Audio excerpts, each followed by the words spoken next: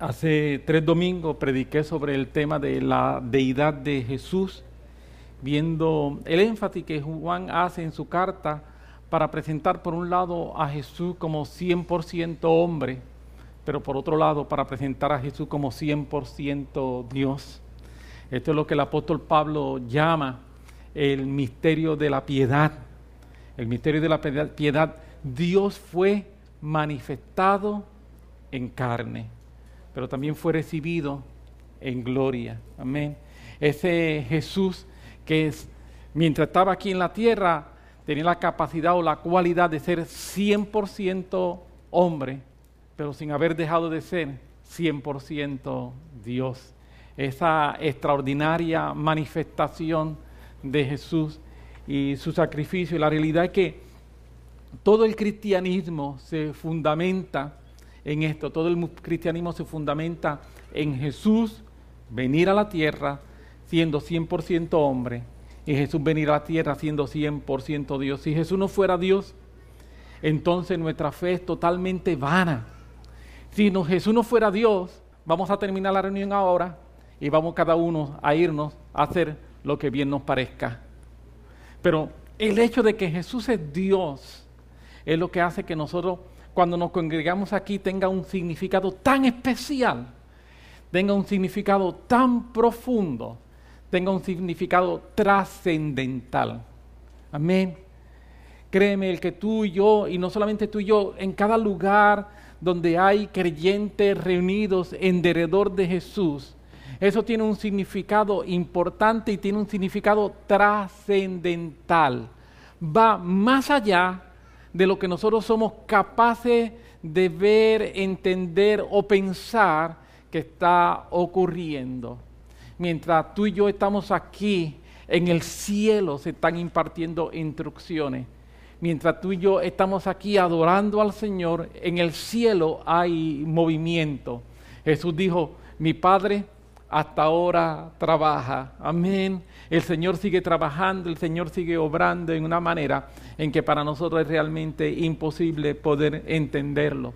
Y cuando nosotros miramos la Escritura y nosotros descubrimos que Jesús es Dios, nosotros vemos cómo también la historia, Dios se encargó de dejar que la historia esté llena de evidencia de esa deidad de Jesús, no solamente en los 3 años y medio de su ministerio, sino en todo lo que Él ha hecho a través de estos 20 siglos. Toda la historia, milagros, gente transformada, gente cambiada, paz entre naciones. Toda la historia está llena de evidencia de la deidad de Jesús. Amén. Y dentro de lo que prediqué ese día hubo 2, lo voy a llamar subtemas. El propósito era hablar de la deidad, pero son temas que cada uno de ellos se pueden tomar aparte. Y yo quisiera hoy ver cómo logro enfatizar un poco en cada uno de ellos, mirándolo desde la misma perspectiva. Por un lado vimos cómo en Juan los milagros son llamados señales. En Juan los milagros son llamados señales. Tú mira, en Juan cada milagro, cada sanidad que Jesús hace, en vez de el apóstol decir que Jesús hizo un milagro, que Jesús hizo una sanidad, lo que el apóstol Juan nos dice que Jesús hizo una señal. Y la idea de Juan es que cada una de esas cosas que Jesús está haciendo, lo que hacen es, valga la redundancia, señalar hacia la deidad de Jesús. El segundo tema que vimos también como un subtema es cómo entonces dentro del propósito del Señor y nosotros entender lo que significa la deidad. El apóstol Pedro nos dice en 2 de Pedro capítulo 1 versículo 4 que Dios nos ha hecho a nosotros participantes de la naturaleza divina. Y yo quisiera tomar hoy un rato para ampliar esos 2 conceptos, ir un poco más allá, hablar un poco acerca de el significado de las señales y hablar un poco más acerca de el significado de que tú y yo somos participantes de la naturaleza divina. Amén. Así que vamos a ver cómo Dios nos ayuda para tratar de ser lo más claro posible y que podamos salir de aquí edificados con una palabra dentro de nuestra mente, con una palabra dentro de nuestro corazón, que eso es lo que queremos.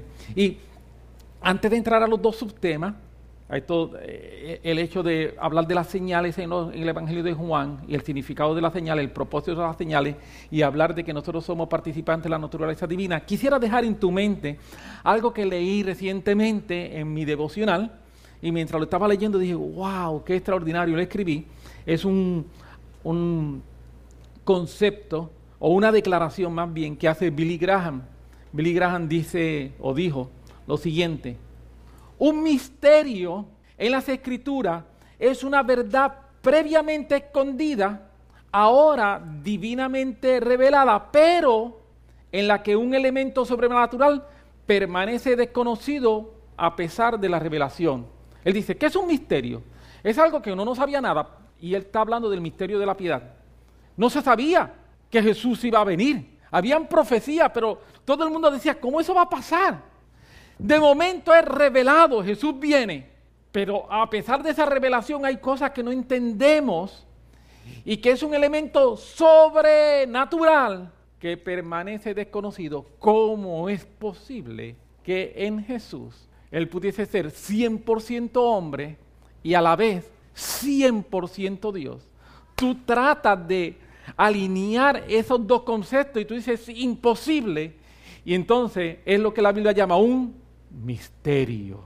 El problema que tenemos los hombres es que cuando tratamos de entender, explicar en una forma totalmente lógica los misterios de Dios, siempre vamos a encontrar que hay elementos sobrenaturales que no son explicables. Y cuando nos encontramos con esos elementos sobrenaturales que no son explicables, es que entonces tratando de conseguir explicaciones, cometemos errores de malinterpretar las Escrituras. Sigue diciendo Billy Graham, esta incapacidad para comprender plenamente los misterios de Dios no limita en ningún modo la fe cristiana. Al contrario, refuerza nuestra fe. En su mayor parte Dios retiene sus secretos y el hombre, aún parándose de puntilla intelectualmente, solo puede comprender una pequeña fracción de la obra de Dios. El que yo no pueda entender a Dios es lo único que significa que Él es Dios. Que Él es Dios. Que Él es soberano. Que Él es grande. Que Él es inmenso. Que Él es extraordinario. Y mientras Él siga siendo Dios, nunca yo voy a ser capaz de entenderlo por lo grande que Él es. Y por eso que Billy Graham dice, este hecho, esta incapacidad mía de entenderlo y esta incapacidad mía de comprenderlo no limita mi fe. Todo lo contrario, refuerza mi fe. Verdaderamente Él es Dios. Verdaderamente Él es Dios. Amén. Qué gran realidad. Lo que ya nosotros llamamos misterio es simplemente nuestra incapacidad de comprender la grandeza y la gloria de Dios. Por eso son cosas que nosotros las aceptamos simplemente por fe. Y cuando yo digo que las aceptamos por fe, lo que digo es que las aceptamos porque están en la Biblia. Amén.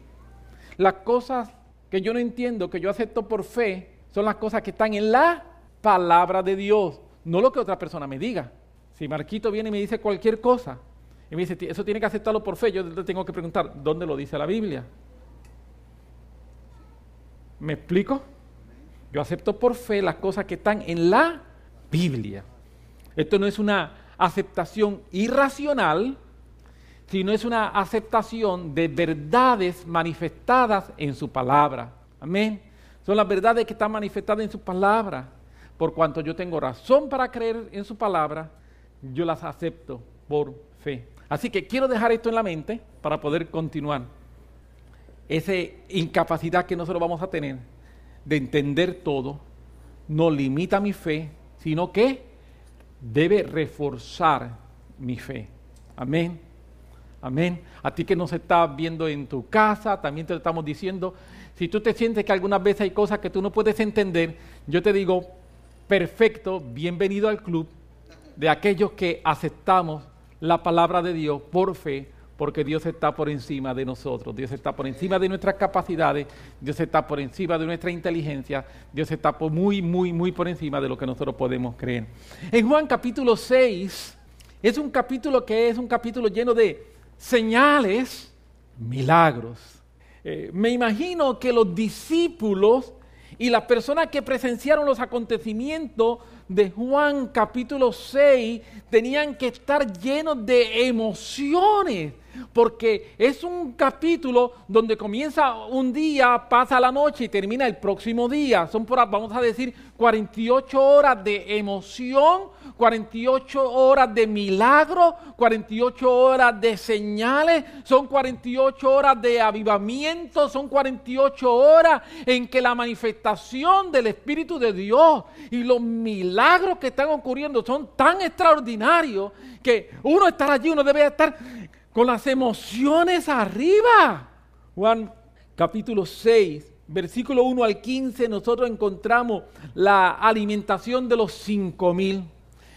La Biblia nos enseña y nos dice que son 5,000 hombres, por lo cual se calcula que al sumar las mujeres y los niños, el famoso milagro de la alimentación de los 5,000 debió haber sido mínimo 10,000 personas.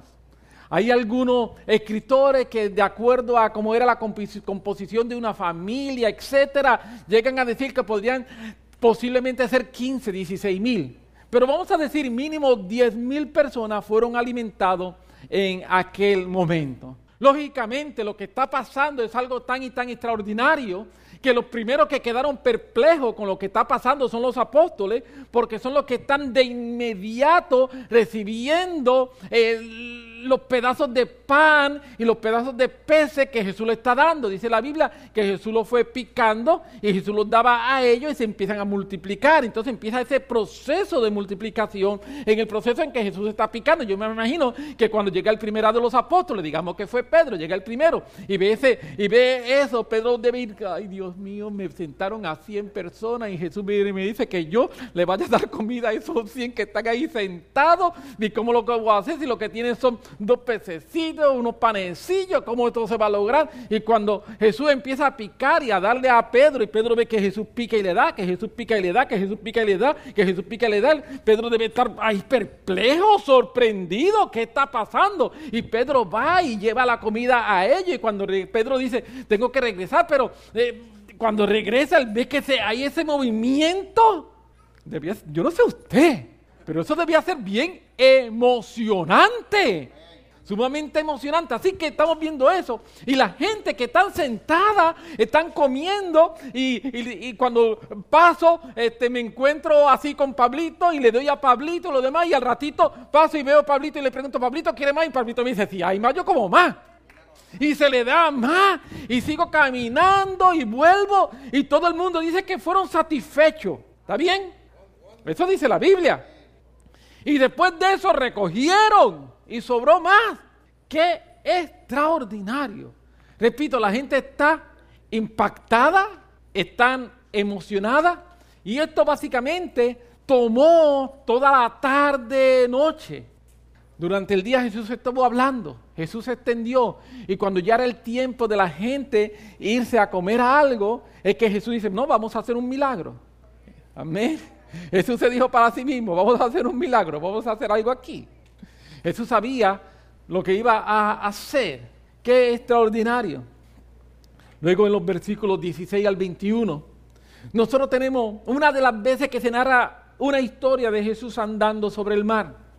Esa noche, después que todo el mundo había sido alimentado y se habían recogido las 12 canastas, Jesús les dice a los discípulos que se monten en la barca y que crucen hacia el otro lado. Y que Él se queda orando, los discípulos se montan en la barca, van hacia el otro lado, habían navegado aproximadamente unas 3 a 4 millas, ya están mar adentro, 3 a 4 millas aproximadamente, y cuando están adentro de 3 o 4 millas aproximadamente, nos dice la Biblia que ellos están en medio de una tormenta, donde están viniendo vientos y están golpeando la barca, y las olas están golpeando la barca, y de momento en medio de esa situación donde los vientos, las olas, hay esa tormenta, ellos ven algo que está acercándose, y cuando ellos ven algo que está acercándose en ese proceso, ellos se asustan, se llenan de miedo, y de momento descubren que no es algo para asustarse, no es un fantasma, no es nada raro de eso, es Jesús que viene caminando.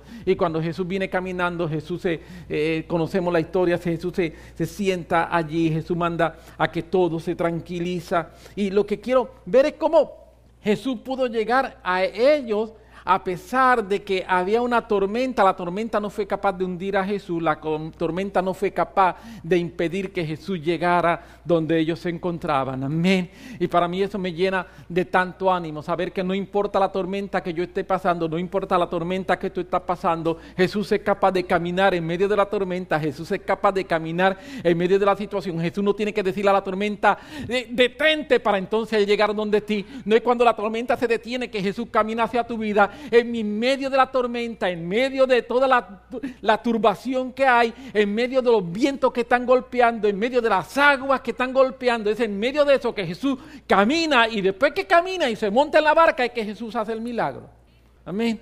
Nosotros algunas veces estamos esperando ver el milagro para entonces decir que Jesús está con nosotros, cuando yo quiero decirte es en medio de la tormenta que Jesús está caminando. Y algunas veces nos podemos asustar por las cosas que estamos viendo, porque no somos capaces de entender que ese Jesús, que es 100% hombre pero que es 100% Dios, esa capacidad de ser 100% Dios, no hay viento, no hay agua, no hay tormenta, no hay problema, no hay tribulación, no hay situación que pueda impedir que Él camine hacia mí. Y a mí eso me llena de ánimo. A mí eso me llena de mucho, mucho ánimo. Yo quiero decirte, no hay COVID-19 que pueda impedir que Jesús camine hacia nosotros en medio de la situación. Y yo me imagino ese un momento en que los discípulos están maravillados, los discípulos están impresionados, y nos dice en otro de los evangelios que ellos se preguntan, ¿quién es este? ¿Quién es este? Lo hemos visto haciendo milagros, lo hemos visto sanando gente, pero ahora la naturaleza tiene que obedecerlo. Él está por encima de todo. No solamente está por encima de una enfermedad, está por encima de la misma naturaleza. Y los discípulos se preguntan, ¿quién es este? Es la pregunta que está en su mente. Aún ellos no han entendido en su totalidad la divinidad de Jesús. Aún ellos no han entendido en su totalidad esa persona extraordinaria que es Jesús. Y por eso que se tienen que preguntar, ¿quién es este? Entonces en los versículos 22 al 24 de Juan ya es el próximo día, porque Jesús caminar sobre las aguas fue durante la noche. La alimentación de los 5,000 fue en la tarde de ayer. Durante esta noche Jesús caminó sobre las aguas, es en la mañana del próximo día. Y eso es lo que encontramos en los versículos 22 al 24. La gente estuvo presente el día anterior en el momento de la multiplicación. Cuando se levantan por la mañana se percatan que Jesús no está allí en medio de ellos.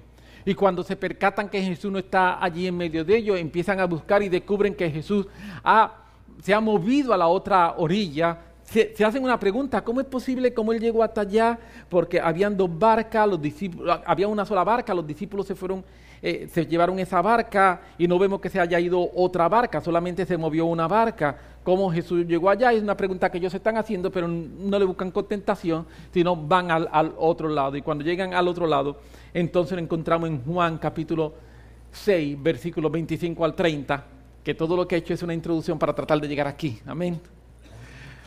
Juan 26, 25 al 30 leo. Y hallándole al otro lado del mar, le dijeron, Rabí, ¿cuándo llegaste acá? Respondió Jesús, le dijo, de cierto os digo, me buscáis no porque habéis visto las señales, sino porque comisteis el pan y os saciasteis. Versículo 26, versículo 27. Jesús sigue, trabajad no por la comida que perece, sino por la comida que a vida eterna permanece, la cual el Hijo del Hombre os dará, porque a este señaló Dios el Padre. Entonces dijeron, ¿qué debemos hacer para poner en práctica la obra de Dios? Respondiendo Jesús le dijo, esta es la obra de Dios, que creáis en el que Él ha enviado.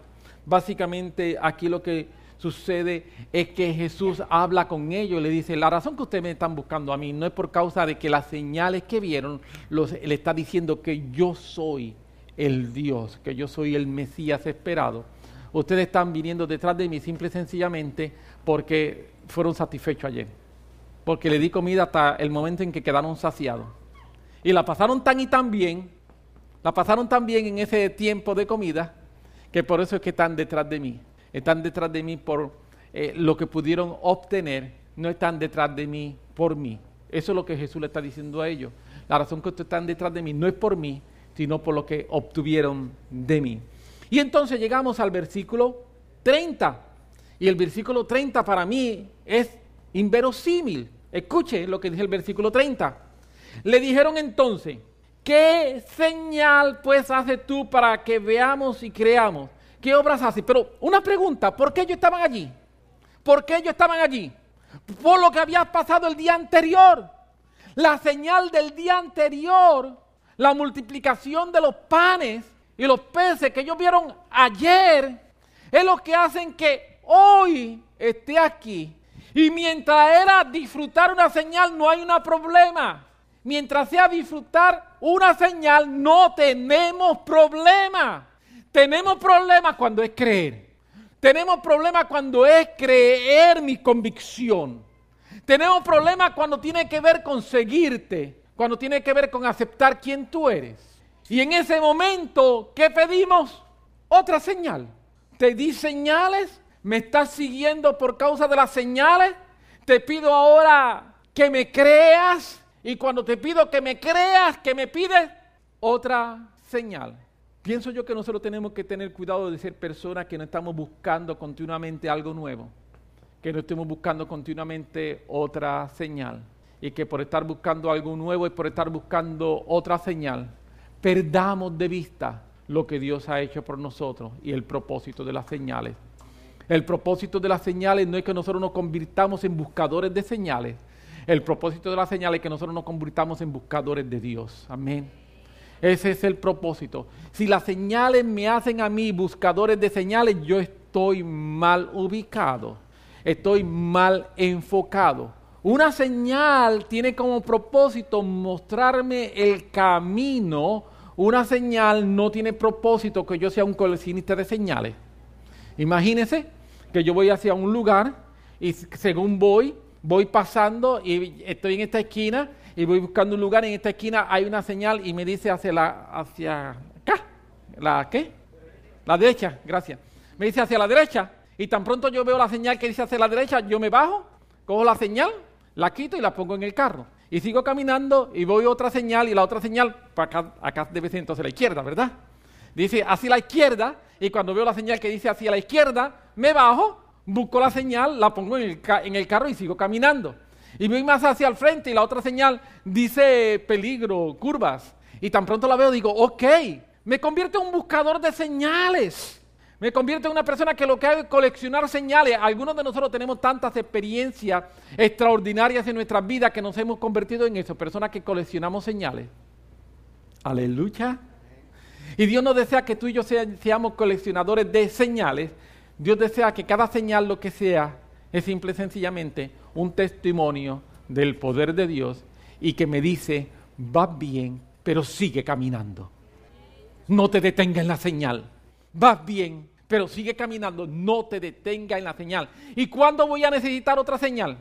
¿A usted no le ha pasado? A mí me ha pasado que algunas veces uno va hacia un lugar que uno no conoce y de un momento va, por ejemplo, cuando íbamos a campamentos de retiro, tú ves una señal y tú dices, Guacio, por aquí. Y tú vas, no hay ninguna otra señal, estaré bien o estará mal, estaré bien o está mal, pero no he visto ninguna señal que me diga que me desvíe. Y vas y caminas 5 minutos, 10 minutos, 15 minutos, 20, 25 minutos, de momento veo otra señal que dice, Guacio. Eso significa que los 30 minutos que me estuve preguntando si estaba bien, estaba bien. Lo único que no necesitaba una señal hasta que necesite cambiar de camino. Amén. ¿Me expliqué? Yo no necesito más señales en el camino. Yo necesito simplemente señales cuando tengo que cambiar. Mientras yo no tenga que cambiar de camino, las señales no son necesarias. Pueden estar, pero son redundantes, no necesarias. Las señales necesarias son simplemente sencillamente aquellas señales que van a hacer que yo cambie de camino. ¿Me estoy logrando explicar? Pero nosotros queremos cada 5 minutos una señal que me diga, vas bien. Cuando lo que tenemos es que seguir la dirección que me dio la última señal que me dijo que vas bien. Y seguir por ahí hacia adelante y seguir caminando en lo que Dios me ha dicho. Seguir caminando en lo que Dios me ha hablado. Seguir caminando en lo que Dios me ha mostrado. Seguir caminando en lo que han sido las instrucciones del Señor. ¿Hasta cuándo? Mientras no haya otra señal, yo sigo por ahí. ¿Me estoy logrando explicar? Si no, entonces lo que ando buscando son señales. No estoy buscando al Señor. Tenemos que tener cuidado. Nosotros necesitamos algo nuevo. Nosotros necesitamos algo auténtico. Con yo saber que la señal que estaba es auténtica, la sigo hasta que la puedo seguir en fe y la puedo seguir caminando. Ese es el propósito de las señales. Amén. El segundo punto que dije que quería ampliar 2 puntos. El primero era aclarar un poco del propósito de las señales. El segundo punto que quiero aclarar o ampliar un poco es el que tiene que ver en Pedro, donde nos dice que nosotros somos participantes de la naturaleza divina. Así que lo que vamos a hacer es que vamos a leer el versículo. Si vas conmigo a 2 de Pedro capítulo 1, vamos a leer versículos 3, 4 y 5. Vamos a leer esos versículos y vamos a leerlo y según los voy leyendo, voy a ir haciendo algunos comentarios que pienso que nos puedan entender, a ayudar cuál es la intención en el corazón de Dios cuando inspiró al apóstol Pablo a decir que tú y yo somos participantes de la naturaleza divina. Vamos a tratar de entender lo que Dios nos está diciendo. 2 de Pedro capítulo 1, versículo 3 al 5, tú que estás en tu casa, busca tu Biblia, en tu teléfono, en tu iPad, la Biblia en papel, como sea física, pero búscala y vamos un momentito ahí. Una de las cosas que nosotros debemos practicar es, escucha al predicador, pero busca que de verdad esté en la Biblia. ¿Está bien? ¿Amén? Amén. Estoy leyendo Reina Valera 1960. Como todas las cosas que pertenecen a la vida y a la piedad nos han sido dadas por su divino poder, mediante el conocimiento de aquel que nos llamó para su gloria y excelencia. Versículo 4. Por medio de las cuales nos ha dado preciosas y grandísimas promesas para que por ellas llegaseis a ser participantes de la naturaleza divina, habiendo huido de la corrupción que hay en el mundo, a causa de la concupiscencia. Vosotros también, poniendo toda diligencia, por esto mismo añadid a vuestra fe virtud, a la virtud conocimiento, y en los próximos versículos va a seguir añadiendo otras características. Pero me quiero quedar en estos primeros 3 versículos. En el versículo 3 nos va a hablar acerca del divino poder de Jesús. No simplemente nos dice que Jesús tiene poder, no simplemente nos dice que Jesús tiene mucho poder, sino nos habla del divino poder. Y Pedro utiliza esta expresión intencionalmente porque dentro de la mente de ellos, de los judíos especialmente, que es a quien Pedro le está dirigiendo la carta, al pueblo que está en la diáspora, el pueblo judío que ha salido, esta idea significa que tiene un poder con el cual no hay comparación, que Jesús tiene un poder absoluto. Jesús no tiene un poder como podría tener el poder un gobernante. Jesús no tiene el poder que podría tener el César. Jesús tiene un poder que es un poder divino. Jesús tiene un poder que es un poder, repito, incomparable, que es un poder absoluto, que es un poder supremo.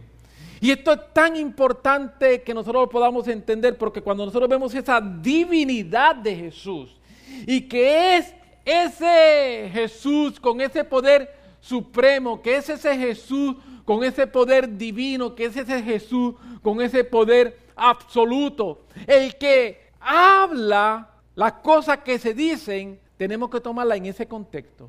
Lo que Pedro está hablándonos, está hablando de algo que nos otorga ese ser supremo, con ese poder absoluto. Comienza Pedro diciendo en el versículo 3, como todas las cosas. ¡Wow! Esto de por sí, hablar de todas las cosas, es extraordinario. En sí solo nosotros podríamos hablar acerca de qué son todas las cosas. Y dice todas las cosas que pertenecen a la vida y a la piedad. Y podemos hacer una lista, y es una lista tan exhaustiva, tan larga, porque mientras seguimos pensando, y esto yo te digo también, porque dice todas, y esto otro, también inclúyelo en la lista. Y podemos empezar a hacer una lista. Podríamos poner aquí una pizarra y empezar a decirme, ok, Edgardo, dime que tú crees que pertenece a todas las cosas. Edgardo me dice algo, ok, Marco, dime. Ok, Marixa, se me olvidó. Maribel, dime. Maribel, dime. Y Maribel también me dice. Y seguimos así, Mirel y Frenchy, síganme diciendo. Y ya empezamos a hacer una lista exhaustiva. Y todo lo que usted diga pertenece a la lista. ¿Por qué todo pertenece a la lista? Porque me dice todas las cosas que pertenecen a la vida y a la piedad nos han sido dadas. Amén. Así que ese tema de por sí solo es extraordinario. Pero quiero no centrarme en todas las cosas. Quiero centrarme en la próxima palabra. Todas las cosas que pertenecen a la vida y piedad nos han sido dadas por su divino poder mediante. Esa expresión mediante significa por medio de, por conducto de, significa el cómo me son entregadas todas las cosas. Porque imagínate que yo sepa que hay un paquete para mí que mantiene todas las cosas, pero yo no sé cómo obtenerlo. No sé cómo llegar a él. Es un misterio. Está oculto, es un secreto. Entonces lo primero que yo tengo que descubrir para poder obtener todas las cosas es el saber cómo tener acceso a ese lugar, a ese paquete. Pero aquí el escritor Pedro nos está diciendo que Dios, Jesús, en su divino poder me ha dado todas las cosas y hay una manera, una forma, un conducto, un proceso para yo obtener todas las cosas. Mediante el conocimiento de aquel que nos llamó para su gloria y excelencia. El que tú y yo podamos obtener todas las cosas no ocurre en el vacío. El que tú y yo podamos obtener todas las cosas no es algo casual. Hay un proceso y me dice que mediante el conocimiento de aquel, es mediante tener lo que implica la palabra griega que se utiliza en el original, en este conocimiento, es tener un conocimiento personal de Jesús. Lo que está diciendo es, Dios se paró y te va a dar todas las cosas. Óyeme bien, Dios te va a dar todas las cosas que pertenecen a la vida, todas las cosas que pertenecen a la piedad, mediante el poder divino de Jesús. Pero para ello tú tienes, yo tengo, eso es lo que nos está diciendo el escritor, tenemos que tener un conocimiento personal de Jesús. Mientras yo no tenga un conocimiento personal de Jesús, todas las cosas me están vedadas a mí, me están ocultas. No importa que el deseo de Dios sea darme todas las cosas, mientras yo no tenga un conocimiento personal de Jesús, todas las cosas van a estar ocultas para mí. Yo no tengo acceso a ellas. La forma de yo accesar todas las cosas no es accesando todas las cosas. ¿Amén? ¿Me expliqué o no me expliqué? ¿Tú me entendiste, Brenda? Sí. ¿Me entendiste, Maribel? Sí. La manera de yo accesar todas las cosas no es accesando todas las cosas. La manera de yo accesar todas las cosas es conociendo a Jesús personalmente. Y cuando yo vengo y entro en conocer a Jesús personalmente como una consecuencia directa y podemos decir proporcional de ese conocimiento de Jesús personal que yo tengo, yo empiezo a accesar como consecuencia todas las cosas que pertenecen a la vida y a la piedad. Algunas veces nosotros queremos accesar las cosas. Ese era el problema que tuvieron la gente que estaban siguiendo a Jesús. Ellos querían accesar señales sin creer en Jesús. Y Jesús le dice, no, están equivocados. No son más señales lo que necesitan es cambiar y tener predisposición a creer. Cuando ustedes tengan disposición a creer, me van a conocer a mí y entonces las señales van a estar en el lugar que le corresponden, mostrándole cuál es el camino hacia mí. Y aquí vemos nuevamente el mismo principio. Es el principio de no yo buscar las cosas, sino yo tener un encuentro de conocimiento personal, directo, no intelectual simplemente, sino de experiencia. Y cuando yo tengo ese conocimiento, que no es simple sencillamente un conocimiento intelectual, sino un conocimiento por experiencia con Jesús, ese conocimiento por experiencia con Jesús me da acceso a todas las cosas que pertenecen a la vida y la piedad. Pero no termina ahí. Sigamos leyendo. Mediante el conocimiento de aquel que nos llamó por su gloria y excelencia, por medio de las cuales, con su gloria y excelencia, Él me ha dado preciosa y grandísima promesa. Yo quiero que tú sepas que las preciosas y grandísimas promesas son consecuencia de tener un encuentro personal con Jesús. Amén. Las preciosas y grandísimas promesas son un resultado de tener un encuentro personal con Jesús. Sin ese encuentro personal con Jesús, sin ese conocimiento personal de Jesús, todas las promesas son simple y sencillamente palabras, pero no están vivas. Quien vivifica las palabras, quien vivifica las promesas en mí es mi conocimiento personal de Jesús. Pedro continúa diciéndonos que el propósito de esa promesa es que seamos entonces participantes de la naturaleza divina. Pues entonces vamos a ir hacia atrás, ¿está bien? Dios quiere que tú y yo seamos participantes de la naturaleza divina. Amén. ¿Qué Dios hizo para que tú y yo seamos participantes de la naturaleza divina? Me dio preciosas y grandísimas promesas. Amén. Pero para que tú y yo tengamos estas preciosas y grandísimas promesas, tenemos que tener un encuentro personal con Jesús. Y ese encuentro personal con Jesús es el que me va a hacer a mí tener contacto con el poder divino de Jesús, que es el que me hace a mí que yo pueda tener entonces todas las cosas que pertenecen a la vida y a la piedad. Amén. Lo voy a repetir. Estoy viendo la enseñanza. Yo no sé por qué. Debe ser que mi mente funciona así, al revés. Pero algunas veces yo cuando lo leo, veo las cosas al revés, las entiendo mejor. Quizás es un problema de... Eso debe ser desde que Isita me dio con el taco del zapato en la cabeza. Isita, te amo. Pero desde ese momento mi cerebro funciona al revés. Y al revés funciona mejor. Aleluya. Vamos a volver a decirlo al revés.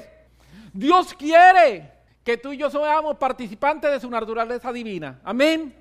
Como Él quiere que tú y yo seamos participantes de su naturaleza divina, para lograr eso, Él me ha dado preciosas y grandísimas promesas. Pero esas preciosas y grandísimas promesas, para yo obtenerlas, tengo que tener un encuentro personal con Jesús. Ese encuentro personal con Jesús, tan pronto yo tengo ese encuentro personal con Jesús, me hace que yo entre en contacto con el poder divino, con ese poder soberano. Y cuando yo entro en contacto con ese poder divino, con ese poder soberano, entonces todas las cosas que pertenecen a la vida y la piedad me son entregadas. ¡Aleluya! Ese es el propósito y ese es el plan de Dios contigo y conmigo, que podamos ser de esa forma. Pero no termina ahí. Sigue diciendo algo más el apóstol. Dicho sea de paso, la palabra participante, lo dije la vez anterior cuando prediqué acerca del tema, es la palabra koinonos. De ahí viene la palabra koinonía, que cuando la Biblia dice que seamos participantes de la naturaleza divina, lo que significa que entramos en una relación directa, estrecha con la naturaleza de Dios. Amén, eso es lo que significa participante de la naturaleza divina. Pero entonces nos dice que cuando yo soy participante de la naturaleza divina, hay dos cosas que deben ocurrir en mi vida. La primera, debo huir de la corrupción que hay en el mundo. Si yo no estoy huyendo de la corrupción que hay en el mundo, tengo un problema. Yo no puedo huir hacia la corrupción, yo tengo que huir de la corrupción. Amén. Si no, tengo un problema en mi conocimiento de Dios, no tengo un verdadero conocimiento de Jesús. El verdadero conocimiento de Jesús. Jesús me acepta, como lo hemos dicho tantas veces, lo ha dicho Efraín, lo he dicho yo, Christopher lo ha dicho predicando, y muy posiblemente muchas otras personas. Jesús me acepta tal como yo soy. Amén. Jesús me acepta tal como yo soy. No hay pecado que haga que Jesús no me acepte. Por eso murió por mí, por mi pecado. ¿Está bien? Esa es la razón por la que murió por mí, por mi pecado. Jesús me ama tal como yo soy. Amén. Pero Jesús me ama tanto que no quiere dejarme como soy. Amén. El amor de Dios es tan grande por mí que me ama como soy, pero no quiere dejarme como soy. Jesús quiere mejorarme, Jesús quiere transformarme, Jesús quiere formar su carácter en mí. Y una de las maneras que Jesús forma su carácter en mí es poniendo dentro de mí algo que me va a decir, huye, aléjate de ahí, eso no te conviene. Y cada vez que tú escuchas esa voz de Dios dentro de ti, obedécela. Amén. Porque créeme que el Espíritu Santo grita dentro de nosotros. Cada vez que alguna persona me viene y me pregunta, pastor, ¿esto será malo? Yo le digo, yo no sé si es malo para otro, pero aparentemente para ti sí. Porque hay algo dentro de ti que te está gritando que huya de eso. ¿Me estoy logrando explicar? Porque hay cosas que son claramente pecado, pero hay otras cosas que no son necesariamente claramente pecado, pero son claramente peligrosas. Y lo que es peligroso para Pablito no necesariamente es peligroso para mí, lo que es peligroso para mí no necesariamente es peligroso para Marco, lo que es peligroso para Marco no necesariamente es peligroso para Sammy. Pero el Espíritu Santo que habita dentro de nosotros sabe lo que es peligroso para mí, sabe lo que a mí no me conviene y sabe lo que yo me tengo que cuidar. Amén. Hace algunos años escuché un amigo nuestro en Costa Rica testificando acerca de cómo un día él está en un culto y cuando está en el culto tiene una sortija de oro, una sortija grande de oro. Y cuando está en el culto el Señor le dice, échala en la ofrenda. Y cuando el Señor le dice, échala en la ofrenda, le dice, esto debe ser el diablo que me está hablando. Y vuelve a escuchar, échala en la ofrenda. Y dice que lo escuchó en varias ocasiones y al final se la quitó y la echó en la ofrenda. Después que ella la echó en la ofrenda, él dice que su mente se abrió y se amplió. Él tenía idolatría por las joyas. O sea, no es que le gustaban. ¿A quién no le gusta una pieza bonita, verdad? Era que él llegaba el momento en que era eso. Y cuando el Señor le dice, el acto, el de desprenderse en obediencia, su mente se iluminó, él se dio cuenta de cómo él gastaba el dinero que no tenía en joyas. Gastaba el dinero que no tenía en joyas, porque si tú eres millonario y te quieres comprar un reloj de 10 mil pesos, perfecto, cómpratelo. Pero si tú apenas tienes para sobrevivir y te quieres comprar un reloj de 10 mil pesos y te lo compras, tienes un problema. ¿Me estoy explicando? ¿Es pecado comprarse un reloj de 10 mil pesos? No. Si tú tienes los chavos, te lo quieres comprar, cómpratelo. ¿Me estoy logrando explicar? Y en eso el Espíritu Santo obra en cada uno de nosotros. Escuchemos el Espíritu Santo cuando nos está hablando. Así que una de las cosas que hace es que nos hace huir de la corrupción. Pero el versículo 5 dice, vosotros también, o sea, ahí hace falta algo más. Tenemos que huir de la corrupción, pero también tenemos que hacer algo. Porque si me quedo huyendo de la corrupción, hice la mitad del paso. Hay otro 50% que es lo que se espera que yo haga como creyente, que he tenido entonces esa experiencia con el Señor y que empiezo a ser participante de la naturaleza divina. Cuando yo llego ahí, yo huyo de la corrupción, pero eso es el 50%. Lo por próximo, vosotros también poniendo toda diligencia. Y es que el creyente se tiene que convertir en una persona diligente. Esa palabra diligencia, una traducción literal, sería correr, avanzar. De eso es lo que me está hablando, correr con rapidez. En otras palabras, hay cosas que nosotros tenemos que hacer y es seguir añadiendo a nuestras vidas, no quedarnos con que hasta aquí llegué. Yo quiero decirte, hay cosas nuevas para Dios, de Dios para ti. Él nos ha dado toda las cosas que pertenecen a la vida y la piedad. Y entonces el escritor va a comenzar a hablar de que añade a vuestra fe virtud, a la virtud conocimiento, al conocimiento piedad, a la piedad amor fraternal, va a seguir. Y al final dice, si todas estas cosas están en ti, no vas a caer nunca. Todas estas cosas están en ti, no vas a caer nunca. Es lo que nos dice. Amén. Qué extraordinario. Permíteme, regálame 5 minutos más. Qué extraordinario. Comienza hablando de que Jesús se hace hombre. El misterio de la piedad se comienza con que Jesús se hace hombre. Y tiene como propósito que el hombre sea participante de su naturaleza. Amén. Ese es el misterio de la piedad. Comienza con Jesús ser hombre, pero tiene como propósito que el hombre sea participante de su naturaleza. Y para esto Dios está invirtiendo en nosotros. Él invierte sus promesas, ¿sí? Y sus promesas son más que simplemente buenas palabras. Cada promesa es una manera en que Dios se compromete con mi futuro. Cada promesa es una manera en que Dios se compromete con mi bienestar. Cada promesa es una manera en que Dios está diciéndome, estoy contigo, no te he dejado, todo va a estar bien. Vamos a actuar juntos, vamos a caminar.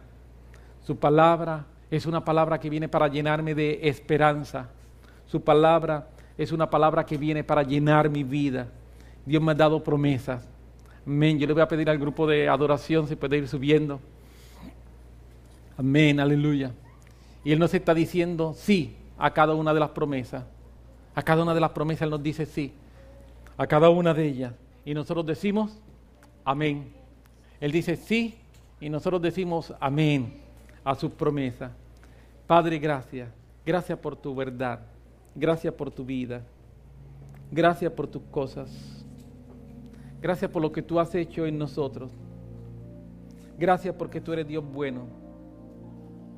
Gracias, Señor. Aleluya.